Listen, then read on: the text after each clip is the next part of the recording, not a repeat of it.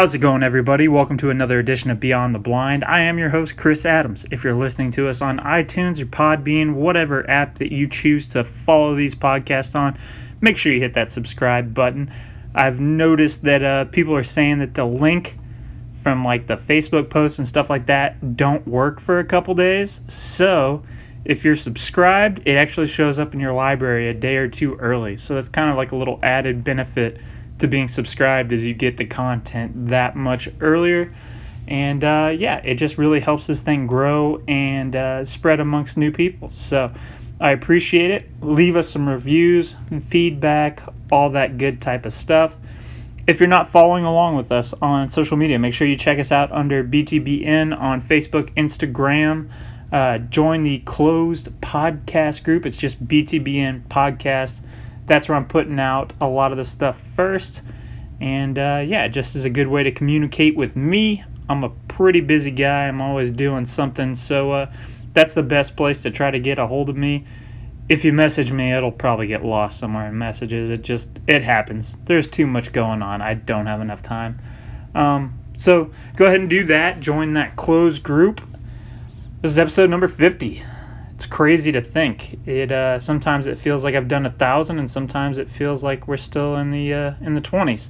But we've made it all the way up to episode 50, which is fitting because today the sign-ups for the call-making competition are open, and this will come out on Monday. So today they'll actually announce the first two head-to-head matchups. So that'll be really cool. Check out BTBN's Facebook page. And you can follow along there and find out what's going on with that thing, man. I'm super excited for this competition, so it's going to be a lot of fun. Today, I've got another guy back that was on before, and he's one of my favorite people to talk to. Just very, very insightful, great call maker. He brought the art of the small shop call to making it a full-time living. He kind of did his own thing and created a genre that might have existed before, but he's really perfected it. So I'm excited to get him on here and talk to him again. So without any further ado, Mr. Josh Raggio.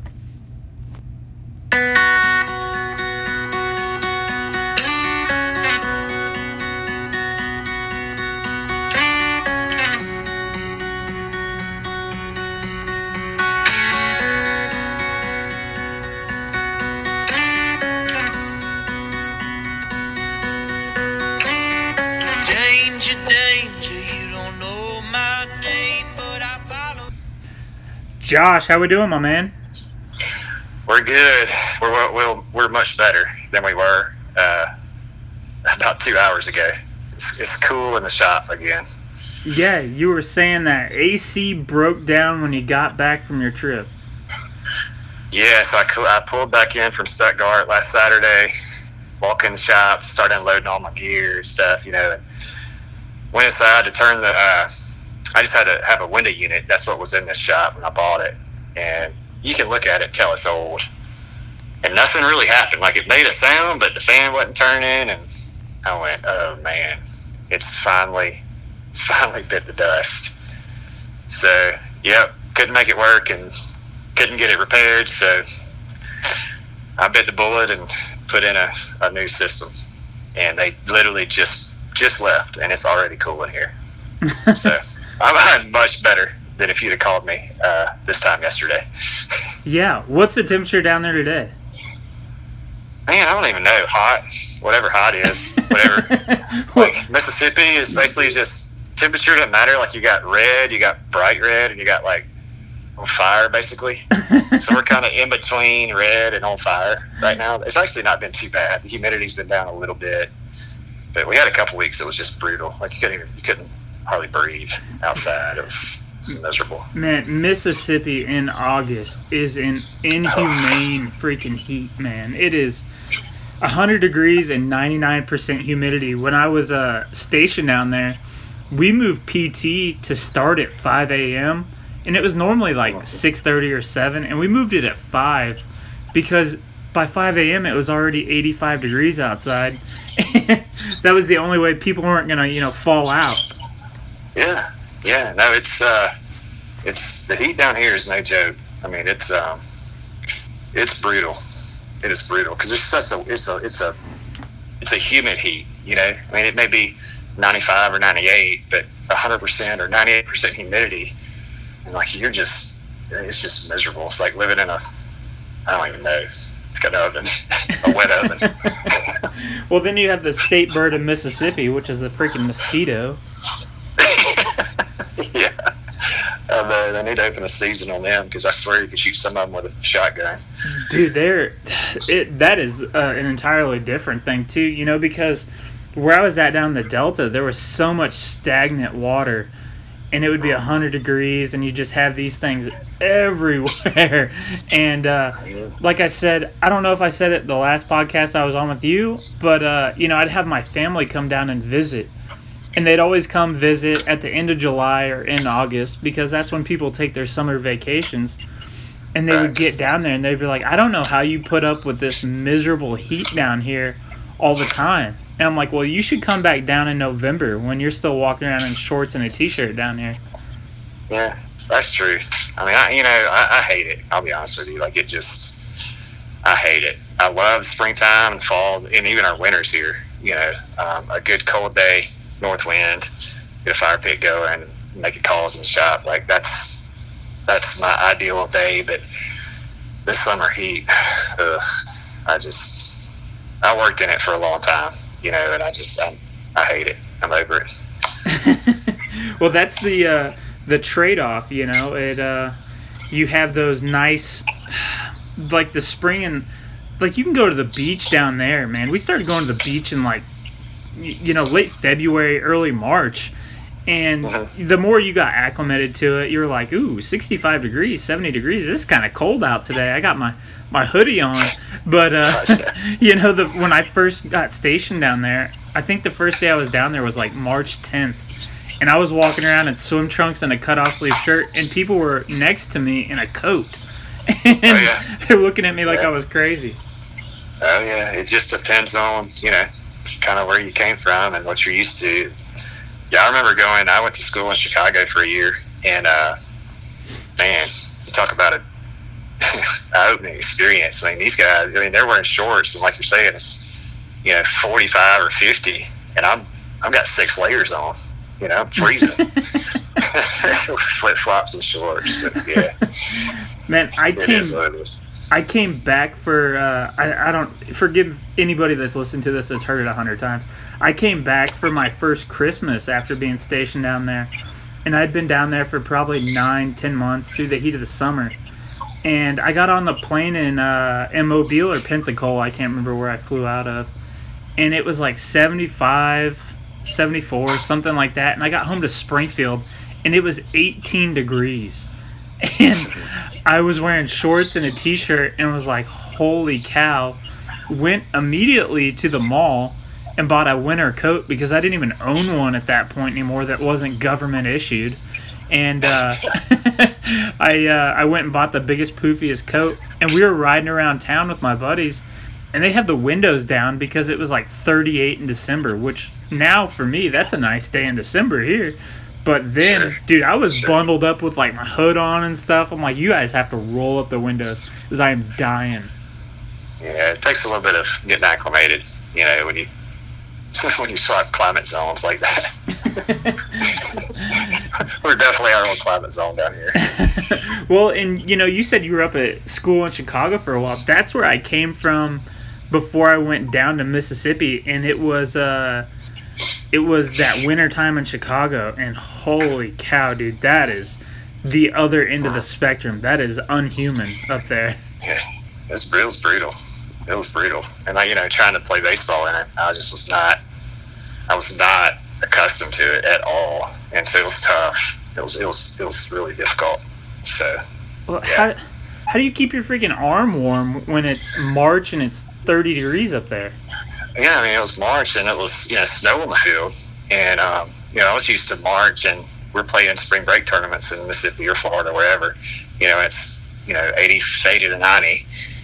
And so it was just a totally different thing. Honestly, I never got used to it. So it was not my cup of tea.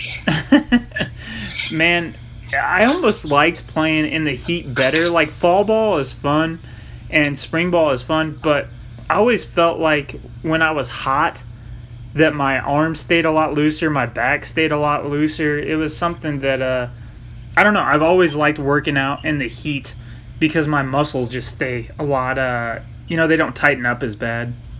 Yeah, for sure. That was, you don't have to stretch down here. Just walk outside, your muscles are loose. But yeah, so that's how my week's been. It's been on top of some other things.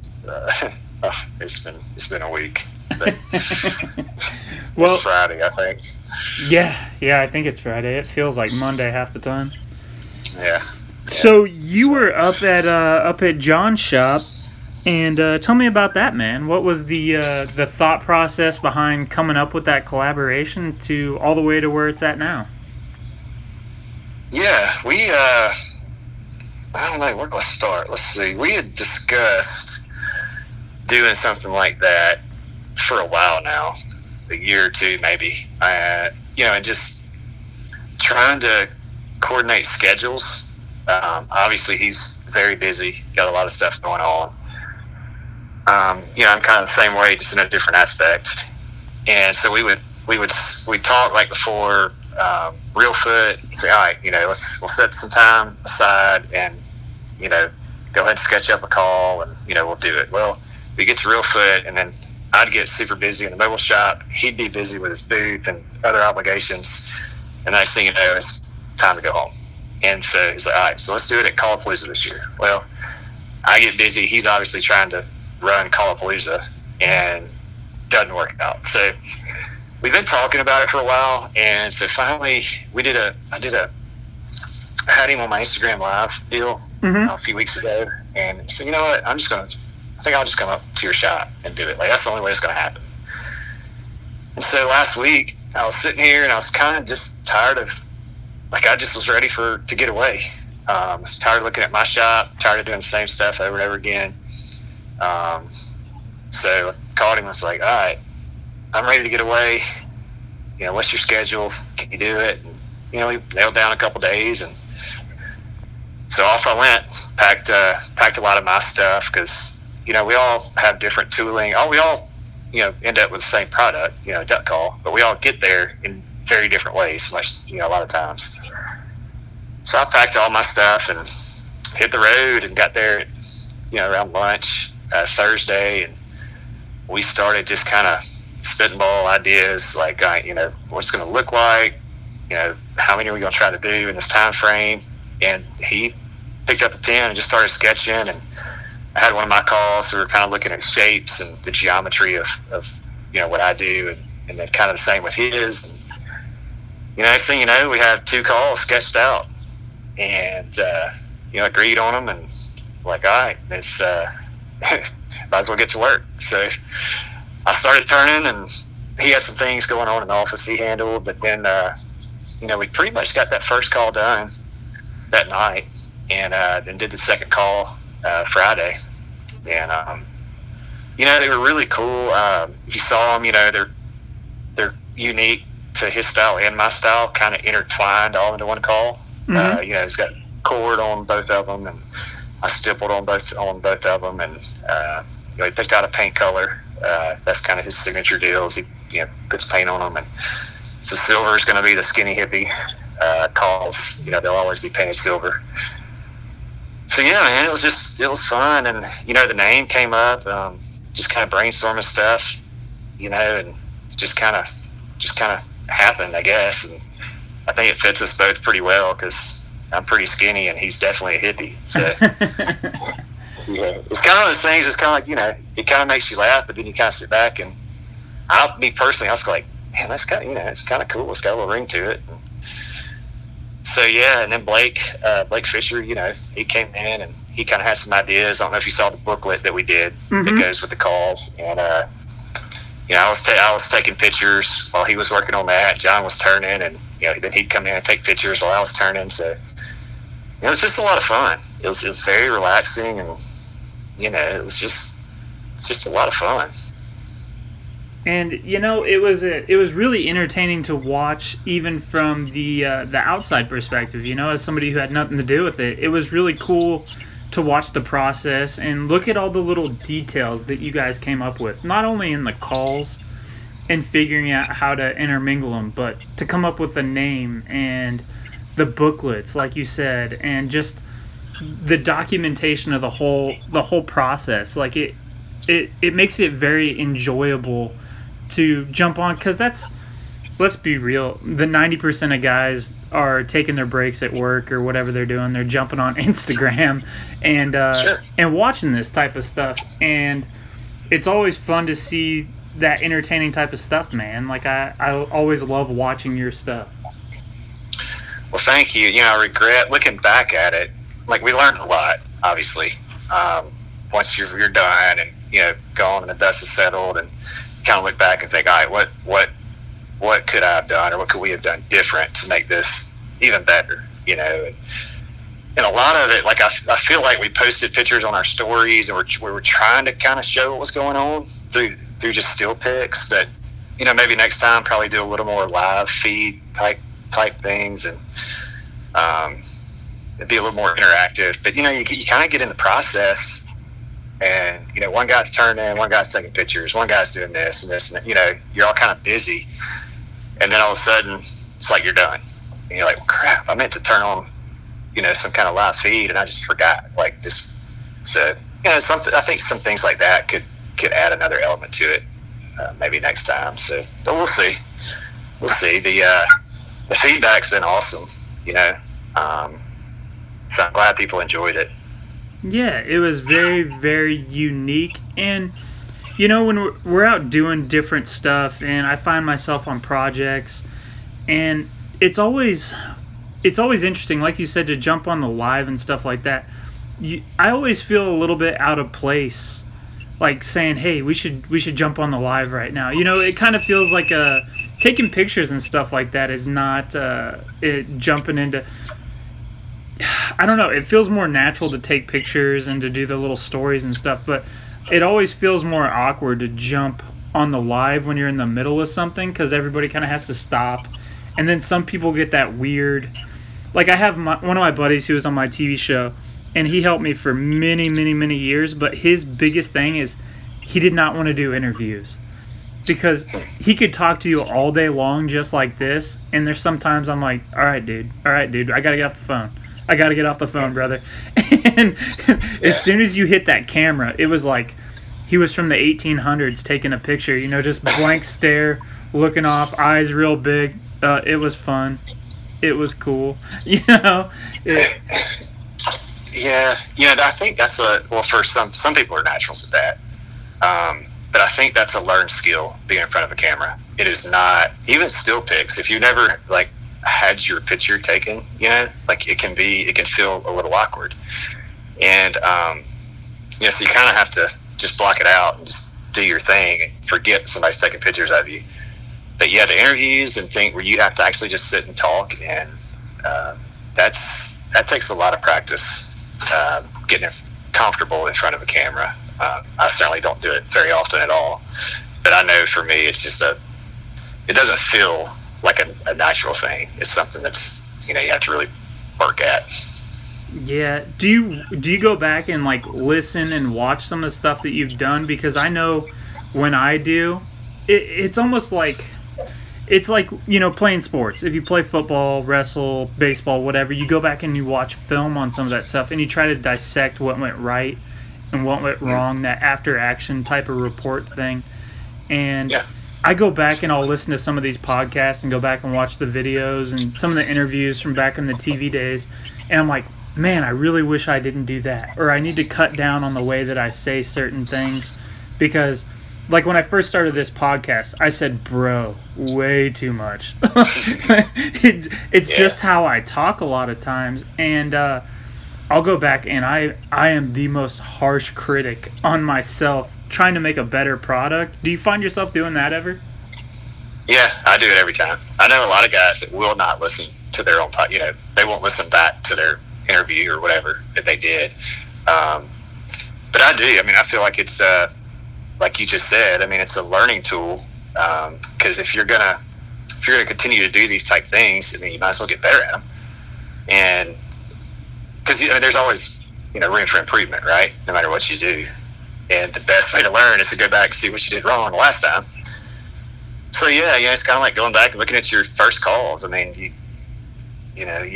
certainly have improved off of those. And so I see the communication, social media, interviews, podcasts, like it's a different realm, but you take the same model and apply it to using the old stuff to get better for the future things that come about or whatever. Yeah, it's just that like you said, going back and looking at it, and I'll find myself, I'll listen to the podcast usually the day that I post it or whatever. I never listen to it before I post it because I don't want to find any reason for me not to post it, if that makes sense. Because if I caught myself saying something stupid, I'd be tempted to want to cut it out. I just throw it up there. Whatever happens, happens. But I'll listen to it, and I'll usually listen to it twice, and I'll catch things that I didn't even hear in the conversation when they happened. And I'm like, oh, I completely missed that whole part. Yeah.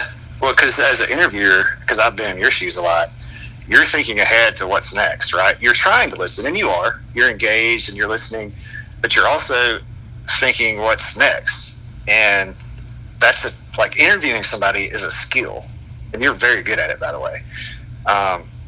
It's because you have to be engaged in the moment in what the person is saying right now. But you're also, like I said, you're thinking ahead of what's next and what's to come for the next hour, right? So it can be easy to get distracted. For me, I always have to have a notepad and kind of an outline. Typically, I mean, some I do off the cuff, but when I'm in your shoes, I typically I kind of have to have a list. That way I don't get too far off track of what I'm trying to accomplish. But sometimes organic conversation turns out to be better than the questions that I maybe had to lead into conversation. So, they're all a little different, but no, I agree. I think going back and listening is a good thing for sure. Yeah, man, I really appreciate the compliments on that. I roll pretty dangerous, man. There's only a few times that I've had notes, and that's for if I'm interviewing a guy I don't know as well or as much about him. But I tend to roll without notes, and that can get tough sometimes, and I get down some pretty deep rabbit holes doing it that way sometimes. But you were talking. There's a lot of guys certain guys are much more difficult to interview than others. Oh, that's no joke, buddy. That falls on your shoulders to guide conversation, man, and that is not easy sometimes. That is that's the hardest part about what you do on the podcast stuff. It would be my guess. Yes. Is guiding that conversation oftentimes. So. I was doing Joey D'Amico's podcast. I'm pretty sure it was Joey, and if it wasn't, forgive me, buddy. I can't remember. I've got too many of them going. But we were talking about, calls and stuff like that, and then we started talking about golf and him being a golf pro, and I bring up, I was like, have you ever, dealt with anybody or something like that? And he's like, oh, yeah, I had John Daly, I was kind of working with him and telling stories about that. And then he ends up telling me later on that, he's met Michael Jordan and worked with him out on the golf course. And I was like, bro, you mentioned none of this in the little, talks we've had. And I had to dig this stuff out of you. Yeah. I mean, that's a good interview. That's, yeah. I listened to that. That was awesome. Yeah, he's been around some cool folks. Sounds like you've been around a couple of jerks too, though. Yeah. That's life, right? I can't imagine, man. So you were talking about that the running the interview and how you're having to constantly think of different things while listening and being engaged. And it's really funny. I had this discussion with the girlfriend a while back about how sometimes she's like, well, you don't ever let me finish a sentence or you cut me off. And I was like, because you are a very good speaker and you can speak for 5 to 6 minutes without taking a breath. And we'll be on 12 different topics in that 5 minutes. And you'll be talking about something and I'll have a thought on that subject.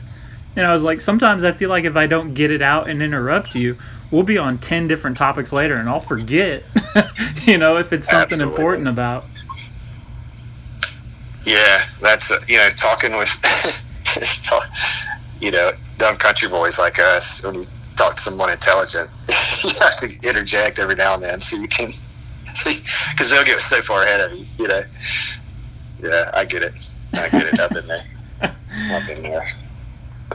Well, brother, we were talking a little bit beforehand about kind of what topics we were going to look at, and you'd brought up on the last one that you'd be interested in talking about some marketing stuff, and you kind of led off with some of that you would wish you had done, like more live video, and how you have your Tuesday night. I don't know what you have officially called that, or if it's like a show name, or if you're just like Tuesday Night Talks or whatever it is. But is that kind of like part of your overall marketing like plan, or is it just something that kind of happened naturally? That is, it doesn't have a name. First of all, to answer that question, and I'm not on a regular schedule, which is my fault, because honestly, like I'll realize it's Tuesday and then I'll look up and it's 6:00 and I haven't reached out to anybody yet. I'm like, man, this sucks. Like I totally just dropped the ball on this deal, and so I'll skip it. Like this week, I was, I had 20 fans blowing in the shop. Couldn't sit in here, so like it would have been miserable to try to do one this week. But I really don't have a good excuse for the other weeks that I missed, just other than I get caught up doing other things and forget to reach out, and it just doesn't happen. It's something I started and I enjoy it. I enjoy it a lot, and I get good feedback from it. It's just sometimes it just doesn't happen. One man show, sometimes you end up with too many irons in the fire, and something's got to give, and oftentimes it's not a little Tuesday night deal. So my apologies to guys that actually are looking for it and want it. I'll do better. I'll do better. How about that?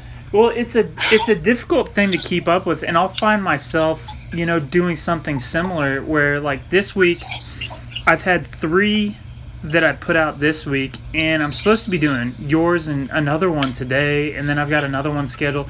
And sometimes I feel like I have 10 on, backlog that are ready to go, and then by the time I finally knock all those out, I'm like, all right, oh wait, I didn't schedule anybody for this upcoming week. And I'm struggling trying to find somebody last minute type situation, like you said. And as busy as everybody is, that last minute situation, just it can become really difficult, because like you said, I feel like just what you described, sometimes I have way too many irons in the fire and I'm trying to do too much, and if I take one day off of preparation, like the whole system just, it's like a train wreck, Yeah. And you list your priorities. This is obviously a priority for you because you're putting out so much content, and it's amazing that you're able to do as much as you do. I love it because it keeps me entertained in the shop while I'm working all day. So please don't stop. But for me, when I have to go down my list of priorities, getting on Instagram every Tuesday night isn't all the way at the top. And so I just have to weigh what I've got to do, family, work, all these other things. But then also, think about the marketing plan and, what's important, what's working, what's not. So it's just a balance. Balance and priorities is what it amounts to. Yeah, definitely, man. It's taken a very patient significant other, a very patient family. I have to find ways to try to be creative, and these little days off during the week are nice because I can try to cram a bunch of stuff in without affecting the quality family time for sure. But it definitely takes its toll sometimes, man. Burning the candle, nonstop 4 a.m. to 11 p.m. It's like it's very, very scheduled out throughout the day. So yeah, absolutely. Mine is too, and like you say, you just got to prioritize. So you talked a little bit about the marketing plan. Do you sit down every week and kind of review what's working and what's not working and come up with a strategy? Do you have another person helping you with that, or is that something that, from your own experience in the marketing world before you jumped into call making, that you've kind of come up with yourself? Yeah, no, I do it all on my own. I don't necessarily just sit down and come up with things. Like the bigger ideas, yeah, but I pay very, very close attention to the algorithms and the numbers, the engagement of social media. I don't spend a ton of time on my website. It's a little more basically of an information type page, just because I'm out of everything. That's again my fault. But yeah, every post, I don't ever post a cell phone pic, unless it's maybe in my story.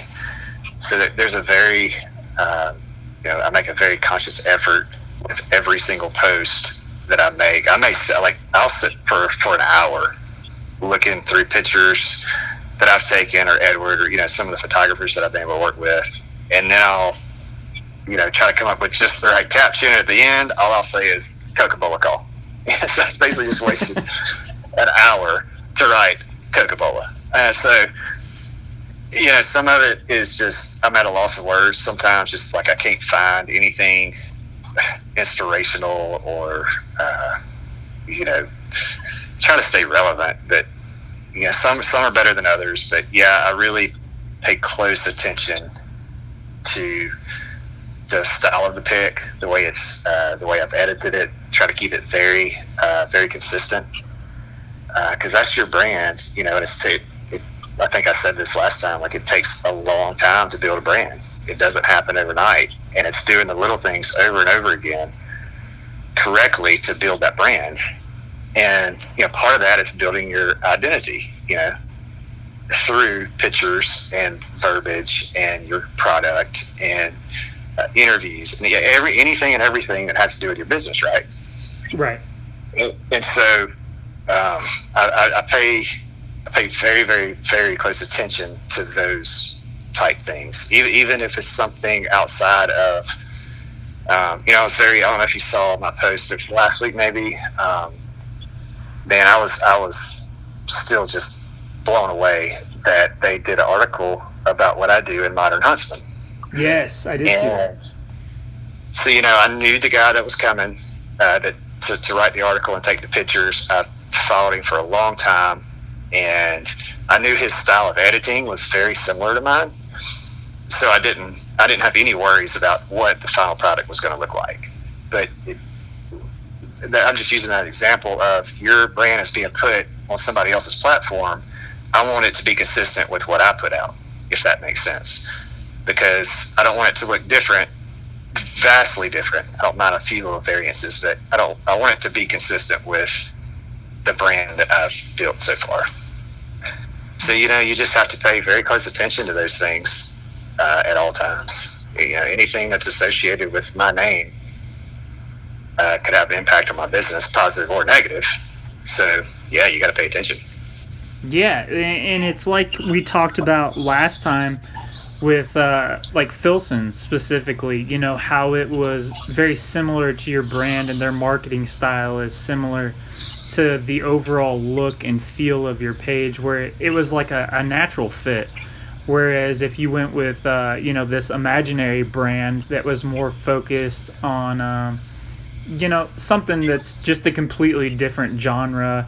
Like, imagine the Monster Hunter, the guy that goes out and is drinking Monster and everything. He's driving the big jacked up dually, and there's nothing wrong with that, but that branding wouldn't apply to yours,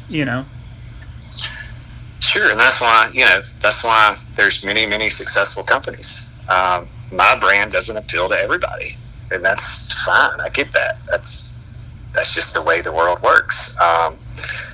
And so, yeah, it's like you say, when you have opportunities to deal with partners, in the business, you definitely want those values, qualities of, quality of product, marketing styles. You want those to be in line with yours.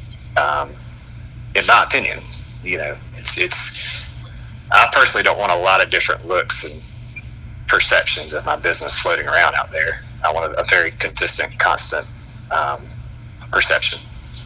Well, and that's the thing is you spend so much time, and you yourself and just somebody who's trying to build a business, you spend so much time trying to create that look and that branding, and it's a lot of effort and hours put into it and thought put into it. So the last thing you want is something careless to happen. I feel like you have to start off with establishing what you want. And kind of, doing that old school pen and paper method of how do I want to look? How do I want to be, represented? How do I want to represent myself, I guess, is a better way of looking at it. And you have to, sit down and set goals of how to get there, and because I think so many people now with the iPhones and stuff like that, where you have instant communication to your Instagram, is they're just taking a picture and throwing it up there. Taking a picture and throwing it up there. Content is content. And to a degree, that's a good thing if you're shooting for a specific way. But I think that calculated method, like you're talking about, is what ultimately builds that brand success, like you were saying. Yeah, and I was pretty fortunate because I dabbled in photography before I started making calls. And when I say dabbled, I bit the bullet and bought a nice camera and a nice lens, and was taking pictures of all our hunts, just like all my buddies and stuff, right? And I put them into books and labeled the years. And that way, instead of having a bunch of pictures on files somewhere, I actually had a coffee table book that I could go back and kind of look at my journal and read about that hunt, and then go to the book and say, oh yeah, that's the picture of that hunt in that book. And so I didn't know a thing about it. So I was shooting on auto, all the time. Autofocus, auto exposure, auto everything. Stuff. Yeah. Yeah, let the camera do the thing. I didn't know how to edit. I didn't know anything, but I had a camera, and I was like, oh, well, I got a camera. It's going to make me a photographer. Well, that's not the case. In case somebody's wondering, just because you go spend a lot of money on a camera doesn't make you a photographer. So, but I started, doing that, and then through that, started taking more and more pictures, taking pictures of the family and vacations, and just kind of really learning. So I forced myself to turn my camera on manual mode. Mm-hmm. And that's like starting with a flat jig. Mm-hmm. If you've never taken pictures before, because you got to learn the triangle of light and aperture and all these things that it's just like a tone board. One affects the other. One thing, you change this, it's going to affect this. So I forced myself to turn to manual, and I literally had to learn how to take real pictures, and then I had to learn how to edit correctly. And I still don't use, my best friend Edward Wall, he's one of the best in the industry right now, and he gets on me all the time about not using Lightroom, and I'm like, man, I just don't. I was going to say, you got to use Lightroom, man. I don't. You edit in RAW? I edit in just the photo app on my Mac. I mean, it's very, very minimal, but I'm lucky because the lighting in my shop is really good, so I don't have to do much tweaking, honestly, at all. And that's the goal of every photographer is get the right picture on the camera, so you don't have to do much editing. Yeah, start it correctly. Give yourself a clean base to start off with. Yeah. And so I did have a little bit of that background, and then forced myself to learn how to use my camera. And now I don't just snap a cell phone pic of calls. I hope that's obvious on my Instagram page and Facebook page. I take the time to set up these pictures, to set up these calls, to take pictures, to edit, to get to my phone, to then post. It takes me longer to do all that stuff, but in the long run, it's also the perception of my business. And so I feel like it's worth the time that I spend taking those pictures on a daily basis. Yeah, it really comes through in your final product, man. That's like I said it last time. I think everything looks polished. You won't see you post a willy-nilly picture, on your brand page, because everything just looks polished. There's a caption. There's the placement. I'm sure you even look at the time that you post it. I do. I look at the day and the time. There's two ways of thinking with Instagram. There's the algorithms will tell you need to post twice a day at the same time of day, And so a lot of folks, and I'm not talking about the duck call industry, just Instagram in general, will post 2 pics every day, no matter what, and their cell phone pics, because they're beating that. They think they're beating the algorithms to where, if you have 15,000 followers, that all 15,000 are going to actually see what you just posted. And that, to a degree, that may be true. Like, more people may see your post that actually follow you. But on the other side is kind of the way I do things is I pay attention to the algorithm and engagement. Like, I want engagement. So if I only post once a week, I want the best picture that I possibly have to post that post for that week. I try to post more than once a week, obviously, but I would rather post one quality pic than 10 crappy pictures, because again, it's the perception of your brand. Sure, more people may see it, but what do they perceive your brand as? Just because more people saw it doesn't equate to a positive thought process about your brand. So, there's 2 schools of thought when it comes to that, and I kind of take the second one of quality over quantity. Well, and that's something that Colton Thompson and I were diving into last night, and we were talking about different ways to look at Instagram marketing and stuff like that. I can tell you that, number one, they just released that Instagram Reels to replace TikTok, and I think that is the play right now, because if you pull up your Instagram right now and you click that magnifying glass, I bet you money. I'll bet you one of your own calls that the first thing you're going to see is a Reels video, and they're pushing. Yeah. Pull it up right now. If you have. See, I've heard of TikTok, but I don't. Me neither. But that is the number. I thought it was a dance thing. Honestly. It's like a little 15. It's like a weird Snapchat mixture. I've never had TikTok, but I bet if you look down on and you hit that magnifying glass, and it'll pull like the search. Like right now, I just did it. Reels. There's a Reels advertisement video at the top, and they're pushing that metric really, really hard right now. I think that's the play, because nobody's really doing it yet. It just got launched like 48 hours ago. But Colton and I were talking about stories, and right now the Instagram user is jumping on there, and the main thing they're doing is looking at stories. Yep. Stories are huge. Yeah, nobody's really scrolling anymore, the picture feed. So if I see a cool story, I'm going to click on their profile, and I'm going to look at those top 6 pictures. It doesn't matter when they were posted, how many they're posting a week, and I'm going to look at those top 6 pictures. So like you said, if they're all quality, then you're getting that engagement. And, I talked to him again about, it's about the thumb taps, that algorithm, and the amount of thumb taps that your account is getting is going to drive you up. So, correct. Like, say you post your picture in your feed, and you post like 3 different angles of the call, and then you have a little short write-up at the end of it. If you're having to swipe left to continue to look onto that sucker, you're getting more thumb taps on those individual pictures. And then if you have that long caption, like sometimes you do, and you have to thumb tap to expand that sucker and slow down and read it, that's another one of those algorithm things that they're like, hey, they're spending more time on this individual post instead of just scrolling through. Correct. Yeah, it's the impressions. Like, so if you go to your analytics and you look at your impressions, that's a really good number to pay attention to. There's, you can get, you could spend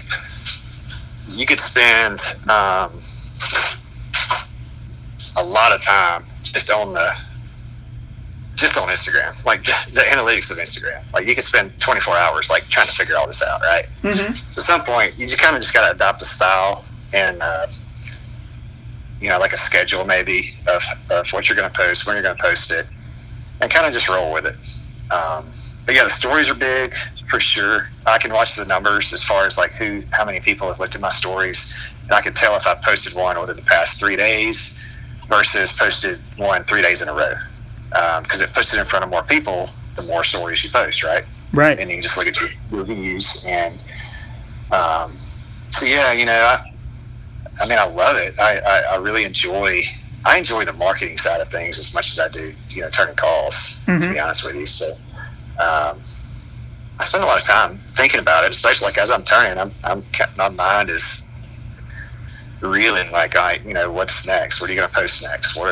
What's a new idea? Like, what's something that somebody hasn't done yet? What's, like, just all these things go through your head as you're working, and then you try to make them come to fruition.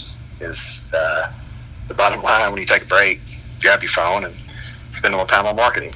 Yeah, man, it's like a little game. You're trying to figure out the algorithm, and it's like as soon as you get it really nailed down, 4 or 5 months in, they change it up again.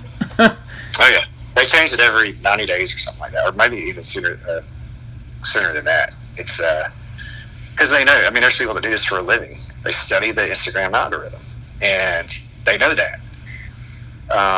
And you can pay for those people's services.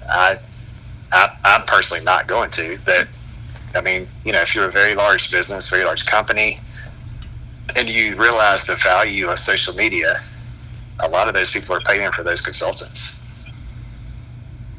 Yeah, it's it comes down to that outsourcing, and I enjoy it and you enjoy it. But if you are running that big business, it's kind of like outsourcing your time so you can focus on the stuff that you like to do and are successful at in your own business. Yeah, and I tell you what's is somewhat equated to me is, I guess I kind of have become a little bit of a consultant to folks outside of the duck call industry for marketing, which is a huge compliment, because I'm like, oh dang, maybe I am doing something right every now and then. If they're asking my opinion on things. So that's fun to get outside of the industry and help somebody else help create a brand and get it launched and watch the success of it. That I really enjoy that too. Kind of gets me away from my little world that I feel like I get stuck in sometimes. Right? I'll find myself on my personal account, and I'll follow a lot of different types of stuff that has nothing to do with waterfowl hunting. And I'll try to look at the way that they're marketing stuff and try to find a way to like relate that. When I started doing the Facebook Live videos a couple of years ago, and my reach on the Facebook Live videos is bigger than anything I've ever done with anything else. Like, if I could get the reach that I had on my Facebook Live videos with this podcast, like, I wouldn't be working anymore. I'd be doing this full time. And it was insane. There was some, most videos were getting 10 to 15,000, views, which is just insanity. And the podcast is nowhere near that yet. That's a pretty high level. But, I was doing that. I don't even know how I started off. You're talking about your personal account following. Oh, yeah. So I was doing, thank you for listening to that. I was doing those live videos. And my ex at the time would watch these makeup tutorials all the time. And she would jump on these groups where people were doing makeup and watching these live videos about makeup and how to apply it and stuff like that. And these people were getting, 1,000 people watching their live video at once. And I was like, dude, there is something to this, like, how can I apply this? And trying to find a way to take it and make it my own. And it's so funny to, try to create a waterfowl company because I was watching, how a damn makeup video was performing. It's silly, but it's that thinking outside the box. It's useful information. Yeah, exactly. It's that outside the box stuff, man. Mm-hmm. Yeah, if it works for them, why can't it work for you? That's what I would tell myself. Like, how and why is this working? And then I'm going to make it work for what I do. But it's funny, and you a lot of call makers are in this same position. Like, there's a fine line of over marketing based on what you can physically produce, right? Oh, yeah. If the demand is high, like, at some point, obviously, you don't spend money on marketing at that point. At some point, it becomes also like a portfolio for what you do. And when I talk to folks, I direct them straight to Facebook or Instagram, and I say, look, that's my portfolio. And so when you think in terms of that, you have to consider, all right, maybe this person just got my name from somebody else. They've never seen what I do. They've never seen my work. They don't have a clue at this point until they're about to until they click Razzio Custom Calls, right? Mm-hmm. And so the impression of, or their perception and impression of my business, my brand, my product, what I do for a living is about to be based on possibly a single picture. And when you think of it in terms of that, and how many of those customers do you have that are going to look at their very first impression of you is based on the first picture they see? Like, how can you not invest time into quality of what you're putting out there via camera, or picture or post of your work? And so I kind of have to remind myself of that sometimes. Like, all right, maybe this person literally is about to make a decision to purchase or not purchase based on one picture. So every picture better be first class.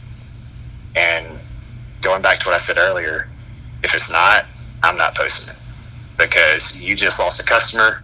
That customer may say something to another customer, and it just starts snowballing.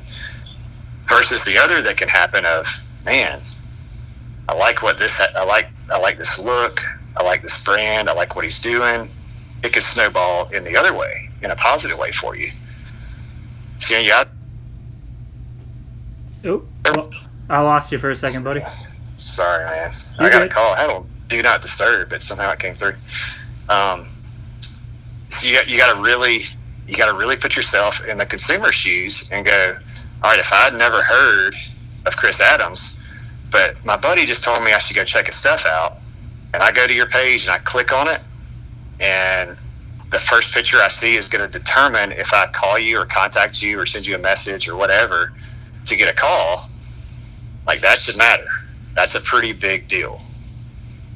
So I always put myself in the consumer's shoes and think, all right, if I'm on the outside looking in at my business, how would I perceive my business? So that's another thought process that goes through my head. I agree, man. It's important. Yeah, there is no more important thing than that landing page that you're trying to get people to. It's like the billboard on Times Square. You're not going to throw up a candid little nonsense shot on that without any kind of thought. Because if you're trying to drive all of your traffic to come check out your page, then you want the first impression of that page to be 100% professional. Because, I don't know, most people, they're going to make up their mind if they're buying something from you, within like the first 30 seconds. Oh, yeah, less 5 seconds. Yeah, exactly. And it has to be that. Or less. The time it takes the eye to go to the brain to perceive what they just saw is when they're making their decision. Yeah, man. I really agree, and I think that's a really good way of looking at it and putting a lot of thought into it. That, I don't know. I feel like there's so many guys, I guess it doesn't just apply to the duck call world, but they're so worried about just growing their numbers. They want to have that K behind their Instagram number. I want to have 1 million followers. That's what I really want. I guess that would be an M, not a K, but you know what I mean. And it's about having those quality. And I brought it up with Colton in his interview last night, and I was like, man, I don't have to have 500,000 people following my page. I can't make 500,000 calls. I'm never going to do that. If I can have 350 people or 250 and say they buy 2 a year, dude, you can live off of that or get close to it, Let me ask you this. What's better? Having 1 million followers and you click on their picture and they have 350 likes on their last picture they just posted, or having 350 followers and clicking on their last picture and they have 350 likes? Exactly. It's about getting in front of that The right second audience. is better. It's engagement. It's the people that are following you actually want to consume your content. And followers are great, don't get me wrong, but it's the right followers from an Instagram or social media standpoint that matter. So don't get caught up in those numbers of, I need X amount of followers to have a successful brand or business. That's not the case. you can have a very successful business with less than 1,000 followers. It's all about engagement. Yeah, I told it on, and I just relate this story because me and Colton dove real deep into this stuff last night too. That there was this story last year about this Insta famous person that had 1 million followers that launched a little clothing line, and they ended up like selling less than 20 articles because with 1 million followers. Because I'm sure they had spent so much time, trying to give stuff away to build up an audience and paying for likes and stuff like that. And it's, exactly what you said. I would rather have 100% of the people that are engaged and that want to be customers versus just having, throwing that wide net. That old school sales funnel, it still applies, but I think the age of what you represent and what you put off, at least from an appearance standpoint, of that one-to-one marketing, I think that is far more important, especially at a business like what we do with the custom calls. You're not trying to sell, $1 billion worth of Pepsi or Nikes a year. Those guys have to think a little bit differently. But that one-to-one marketing for a small business, I think that is the most crucial thing.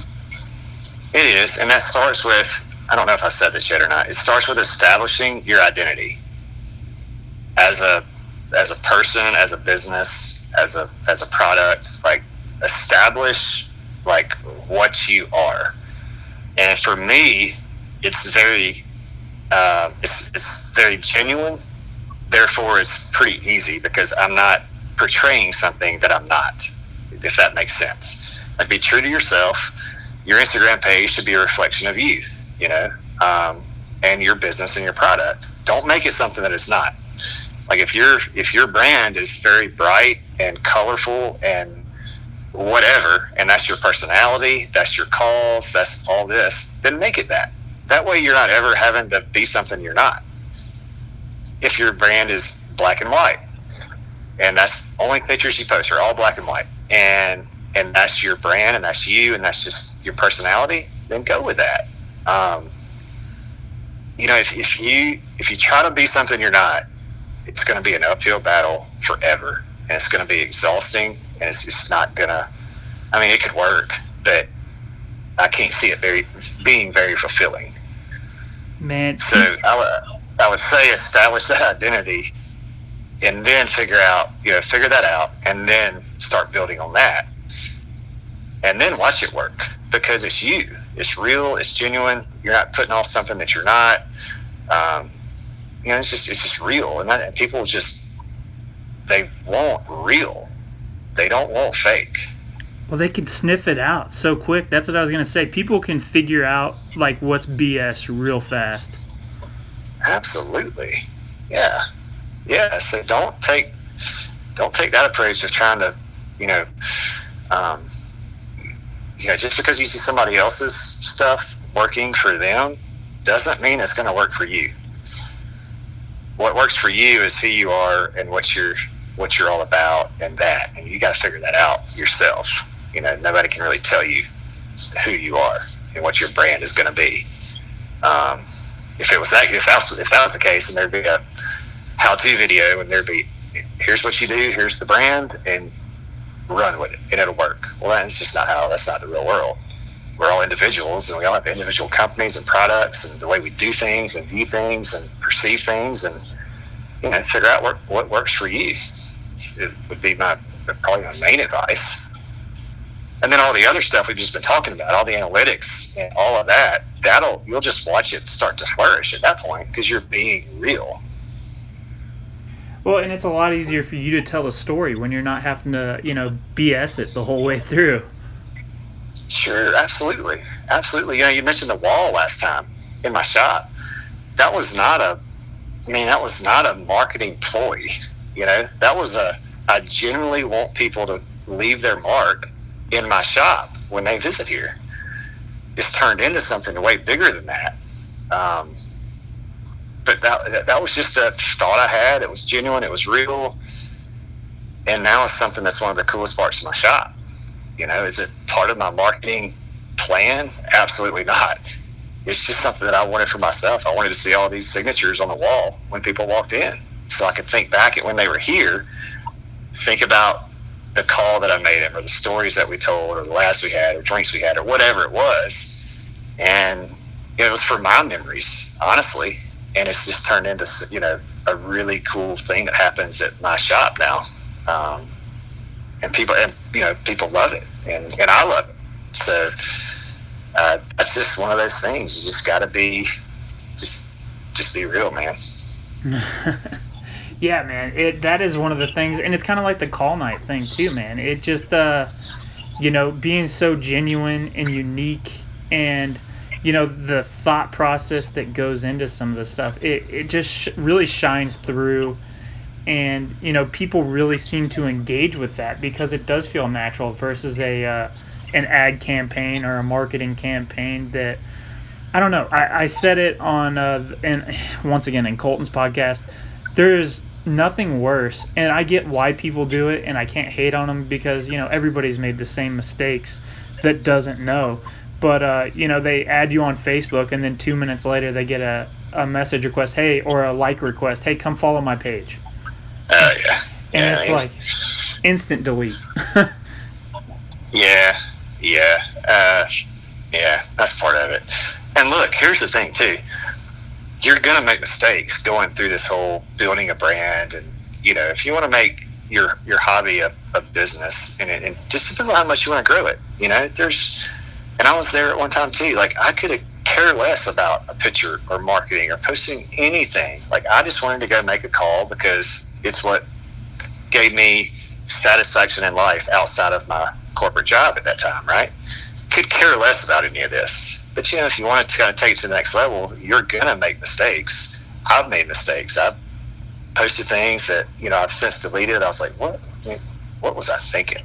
It's kind of like going back with these podcasts. Like, man, why did I say that? But I said it. It is what it is. Everything's not gonna work. But just learn from it. Like, all right, so why didn't it work that time? And why didn't I get the engagement that I got on the last picture? Take something away from the failure. Don't just let it be a failure and move on. Like, learn something from the mistake and then move on and get better. Well, and see, that's another thing that you were talking about is I think so many guys are afraid to try stuff.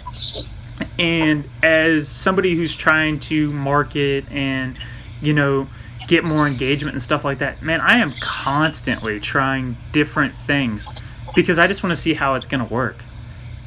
Yeah. Throw some at the wall and see if it sticks. I mean, that's not a bad approach sometimes, Think it through. But once you've thought it through, hell, try it, And it may be the best thing you ever did for your business. Or it could be the worst, but learn from it. If it's the worst, if it's the best, then roll with it, Do you find, I know you said the Tuesday, well, I guess, some Tuesdays, some not Tuesdays. Yeah. Do you feel like diversifying, the content and what you're doing with it is good for growing, or is that something that you put a lot of thought into? I didn't think of the IG Live stuff as necessarily a growing my business type thing from that angle. I thought of it as more like a call night. Like, all right, so I can call John Stevens or Keith Allen or Mig or Whitson or Scott Rowe or all these guys that we're friends, right? Right. But not everybody can. I would do the same for them, just like you would. It's kind of given a little bit of access and insight to somebody, just like a podcast, that maybe that people want to consume. It's just different content. I didn't look at that as a way to grow my business. I looked at that as a way to provide something for people that may want to hear what Meredith has to say about a certain thing, or whoever I may have that night has to say about something that maybe they want to know but can't ask the person directly, but I can. And so just using those contacts, just like call night. It's like an hour version of call night. is all it is. So well, it's just for entertainment, just, knowledge and entertainment. Did you find that the engagement was higher? Like, if you look at just the standard picture versus something that has like a behind the glass look of it, kind of like these podcasts, the call nights, the live streams. Like, I feel like that behind the scenes look and real in-depth conversations with people that you're just used to following on Instagram, I feel like that gets so much better of a response. Maybe if it's not even intentional, but it's like, hey man, this thing really works to do it like that. Yeah. If you actually look at the numbers, you may see 15 to 60 people it shows on there that are watching you at some point. When I click off of it, it shows me 600 and some people tuned in at some point during the live session, right? Mm-hmm.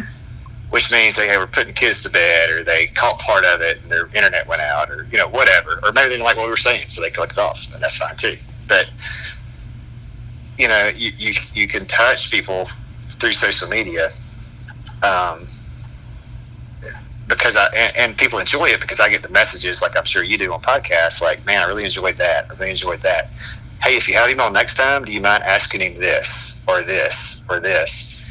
And so that's what I really enjoy about it.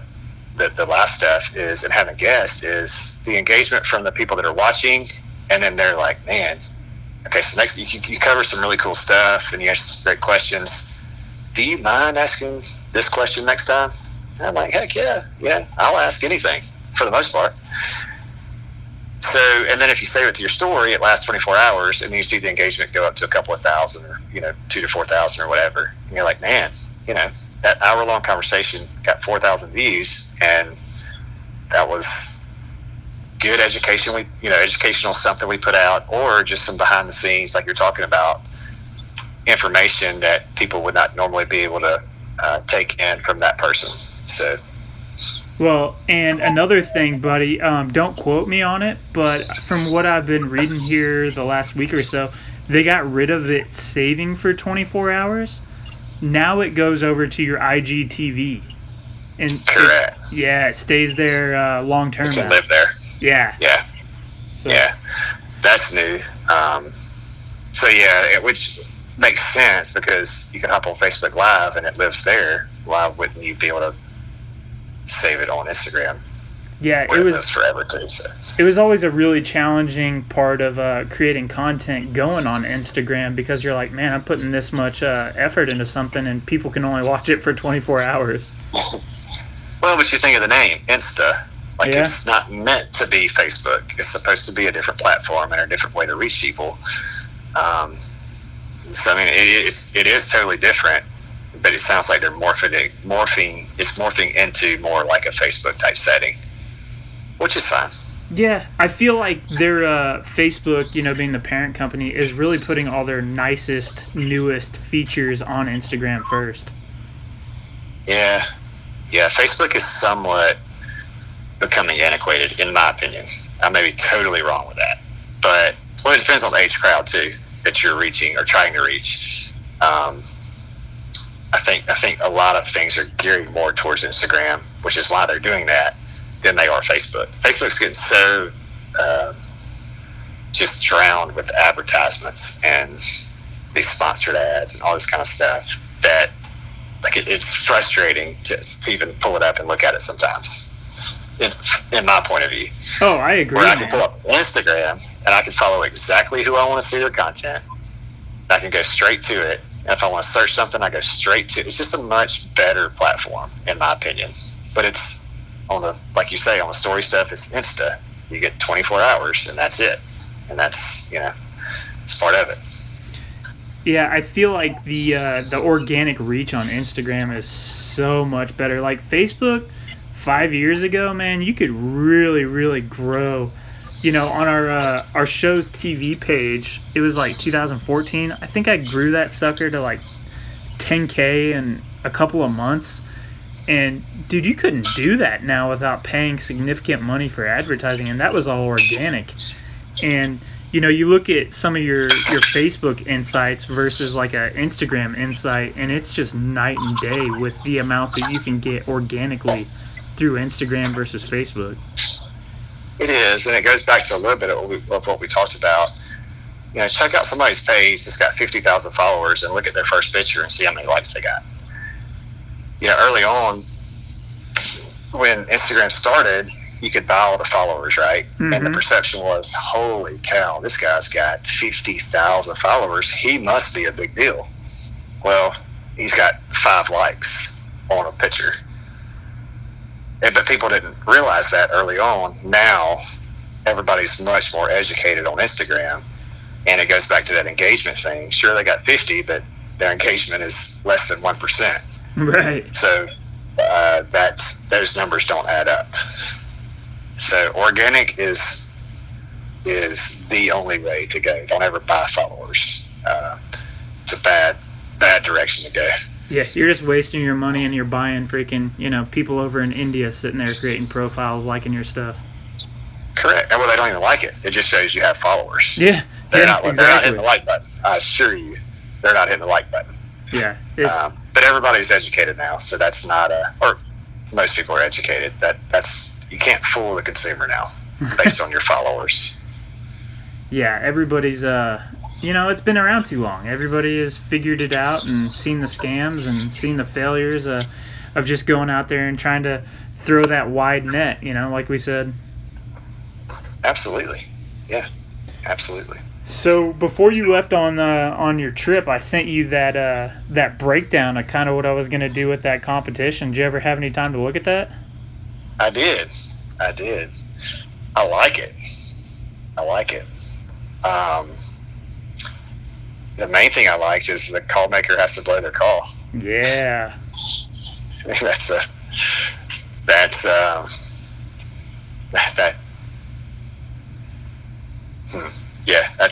a good part. I like that. Yeah, it'll be really interesting, man. I've had a lot of call makers reach out to me and tell me they thought that was a great idea, and then I've had some that are like, man, I wish honestly I could blow a call better because I really want to get into this sucker, but I'm struggling to do that. And I was like, it's okay, man. I didn't open it up to everybody. I'm only gonna open it up to 32, and I hope that there's 32 people who want to participate in that style of competition, but it's just about trying to be different. Sure. And I have some ideas that'll help you speed the process up, actually. And maybe you may hate them, but it may be beneficial too. So, man, I'm all ears. That's one of the things that I reached out to a bunch of different guys because I wanted to know what their input was on it because I'm just one guy, and sure. I might have an idea and I might not even think about it another way that somebody else does. Yeah, no, I totally agree. Yeah, I mean, as a call maker, definitely knowing how to blow a meat routine like you would. I mean, essentially a Main Street routine is with a meat call. Basically, is what it is. Mm-hmm. Like you should know that. Like that's kind of a fundamental type thing that in the competition call world, call making world, like you should be able to make all those sounds, and envision and learn that routine for sure. Especially if you send sound files to customers, that's what I do. If I'm blowing a sound file, essentially I'm just blowing a meat routine, 60-second routine. I try to keep it under a minute, but show the highs, the lows, the squeals, the high tone, show everything that the call will do. And you can do that through a meat routine. It takes a week to probably learn it, memorize it, maybe 2 weeks. But definitely, whether you participate in the competition or not, I would say definitely learn that routine. Well, just go listen to the Main Street routines, and it's just with a meat call, basically. I mean, something, your hails aren't as long, and you're not highballing. Meat call doesn't highball, but there's a top end to your hunting call, obviously. Hit the highs, come down, and blow 2 or 3 hails, and your transition, your feed, your step up, all that kind of stuff. Like, it's a good thing to know. Oh yeah, and you're definitely gonna have a better time selling calls if you can post up that clean video of that sound file like you were talking about. Yeah, and I've realized like I've done a horrible job at posting routines, or not routines, but like sound files. I realized that actually when we were looking at that, I was like, like I've got some in my Instagram feed, but they're pretty old probably. Like I need to post some in my story and save it to where you can just click on what do they call that? What's the word? Where you can archive it. Yes. Like archive some sound files, right? And my customers get them, but like a potential customer, it's like, I wonder what his calls sound like. Well, he'd have to scroll down to last year to find one, and that's poor marketing on my part. I should play more sound files and save them for sure. Yeah. And it's one of those things where it's just like trying to remember every box to check off that it just gets overwhelming sometimes. And, looking at the BTBN and trying to come up with this contest and having all these other different ideas bouncing around my head, my call page and business has suffered more than anything because, at the end of the day, it's like I don't have nearly as much time to turn calls, which is fine because I only turn because I like to do it anyway. But, it's definitely taken the back seat to this thing for sure. Yeah, I can see that. I mean, it's the amount of content you're putting out. It goes back to what we were saying earlier. It's like, just this is your priority right now. And I think it's great. I beg you not to stop it because it's awesome. But I understand if you get a little burned out and you want to turn some calls and quit podcasting for, or not do 10 a week, maybe only do 2 a week. I think all your listeners would understand that. Because, man, it's just like turning calls. Eventually, like you may hit that spot where you're like, man, I need a break.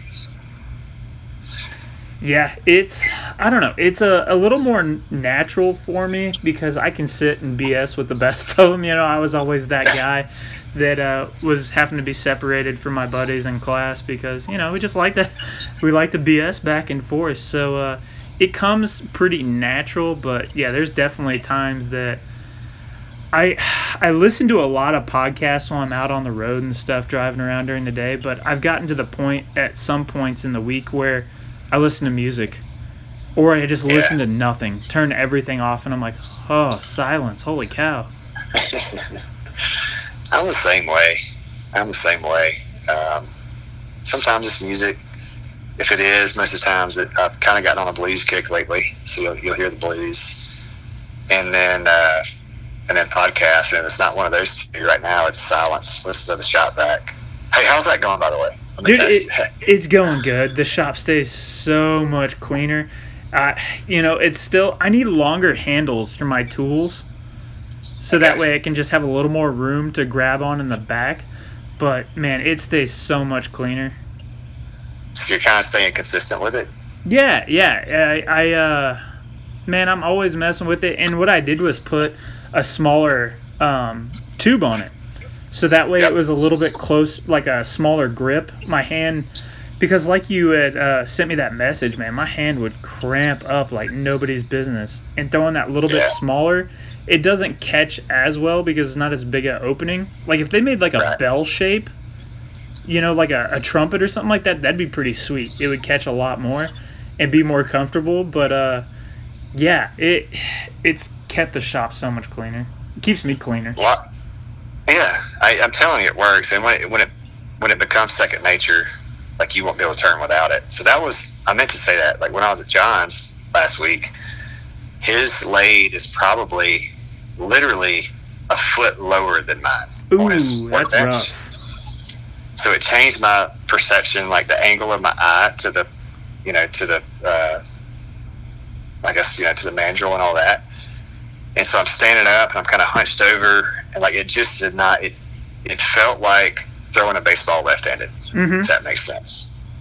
And so I was able to sit down on his workbench, and he has a vac system backed up to the back of his lathe, and it pulled really. I was impressed at how much it pulled away from you. But I was able to hold the hose and sit down and turn when I turned the insert that I turned, and it worked much better.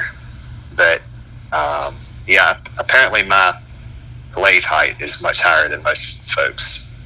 I didn't realize that, but It's the only table I had at the time when I got my first lathe, and just have not varied from it, the height. It's where you get comfortable at. It's just like, in your batting stance or anything like that, you have a very set way of doing anything, and if one thing is off, it feels goofy. Man, it was weird. I built my old bench. Like, I took measurements where my elbow bent and stuff like that, and with my lathe, and I built my old bench to fit that exactly. And then when I got back into it, I found another bench, and it was like the only thing that I could have to get going. And it took me a long time, like, of cutting little shims and stuff like that to get that lathe height exactly where I wanted it and felt comfortable. But it was a process, man. Yeah, it was tough. Now, I think next time I may actually just take another lathe with a box under it just to get one up to my height, because it was very, very uncomfortable. I mean, you make it work, but I was not anticipating that. I mean, that's the fun of going to other people's shops. It's like how they do things versus how you do things, and it was a challenge. Oh yeah, sure. Man. Especially if you're going to do it for a long period of time. You have your one set up at your shop because you're turning 8 to 10 hours a day, and maybe longer. But you want it to be comfortable, because if you have a slight little hunch in your back, like for the average guy who's turning 2 hours a day, it might not bother him. But if you stand there for 10 hours and you do it for a week straight, like, you're not going to be able to walk. No, and that's exactly what I felt. I felt it in my lower back, but it was more like the peripheral. It was just off. It was very, very different. Like I said, we made it work.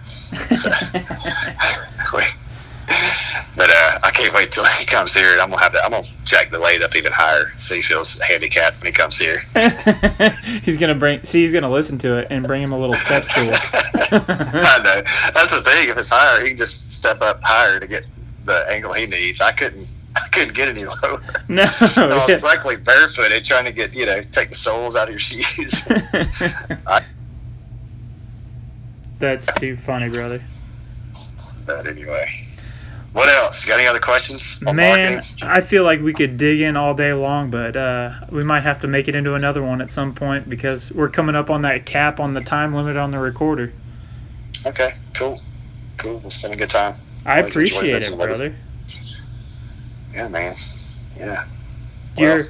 You're always an enjoyable one to talk to, man. I love picking your brain. Well, I hope it actually helps somebody. Maybe. Man, if anybody listens to this one and doesn't take any kind of information out of it, they're not really listening. Well, that's cool though, because we really didn't talk about turning duck calls. We talked about, how to build a business, which is, again, I love that part of things. So. Well, exactly, man. It's kind of like, I had that follow-up with Hunter Grounds last week, and we did a little talking about, just the basics of running a goose call and how to set up that routine. And, Hunter, he has stories for days about competitions and different stuff like that, and we didn't even really get into those as much, and that thing got huge responses, because it's questions that people have, and, people aren't covering it like that. As it should have, because I listened to that, and not being a goose hunter, goose caller, like, I was even intrigued. And I tell you, those kind of interviews really help me. It kind of makes me take a step back, because I blow a duck call every day of my life, and sometimes I take it for granted that other people do too, and they don't. Therefore, when I hear him talk about the things that, when he got in the technical stuff of blowing a goose call and the air presentation and this, that, and the other, I was like, man, I would feel like if he handed me a goose call right now, I would be as novice as they come. And so it kind of helps me go back to realize, like, sometimes guys walk in the shop and they're novice, and you just have to start with the basics. And if you give them the basics, then they can start building. So it was really good. I took a lot away from that, from a lot of different perspectives, actually. I'm glad, man. It was so enjoyable of a conversation. It's just like this one, man. Some of them, like you said, they're just so easy. Some of them are so natural and so easy, and I could go on and on and on. And I look down at that timer and I'm like, oh crap, man, we only got 5 minutes left to wrap this sucker up. I know. And then some of them, like you said, that take a little more legwork on them, and you're watching that timer a little bit, but I've listened to some of them and gone back, and sometimes that first 15 minutes is just so clunky sounding, which is tough because that's the first thing people hear, and they're gonna jump off there because it's clunky, And it's like, man, if you just wait it out, it smooths out. I promise. It does. It does. It's no, they're all good. I really, everybody's got a different personality and different perspective and different point of view, and it's really refreshing to hear that in my opinion, everybody has been very real with you and no BS. Like, here's who I am and here's what I do and here's how I feel about it, and in a very professional manner. And so that's enjoyable to listen to. I agree, man. I really appreciate it, and I really enjoy. Like I said, man, I enjoy these things as much as call making. So I really want to thank you for your time and your thought and input and all that good stuff, brother. Absolutely, man. Anytime. I'm available. We'll have to do another one at some point, man. Sounds great. Have a good night. All right, buddy. You too. Thank you. See you, dude. All right, bye. All right, guys. Josh Raggio. Always a super, super fun one to talk to. The guy he puts a lot of thought into things. It's very, very enjoyable, and like I said, I love picking his brain. Hopefully, you guys enjoyed it. Like it, share it, do all that good stuff. If you want a half-decent duck call, hit me up. If you're a call maker and you want to enter that competition, you missed it because it's Monday. And if there's still spots available, you better sign up. Like I said, I'm looking forward to it. It's going to be fun. Like, share, subscribe to this sucker, and I hope you guys have a good day.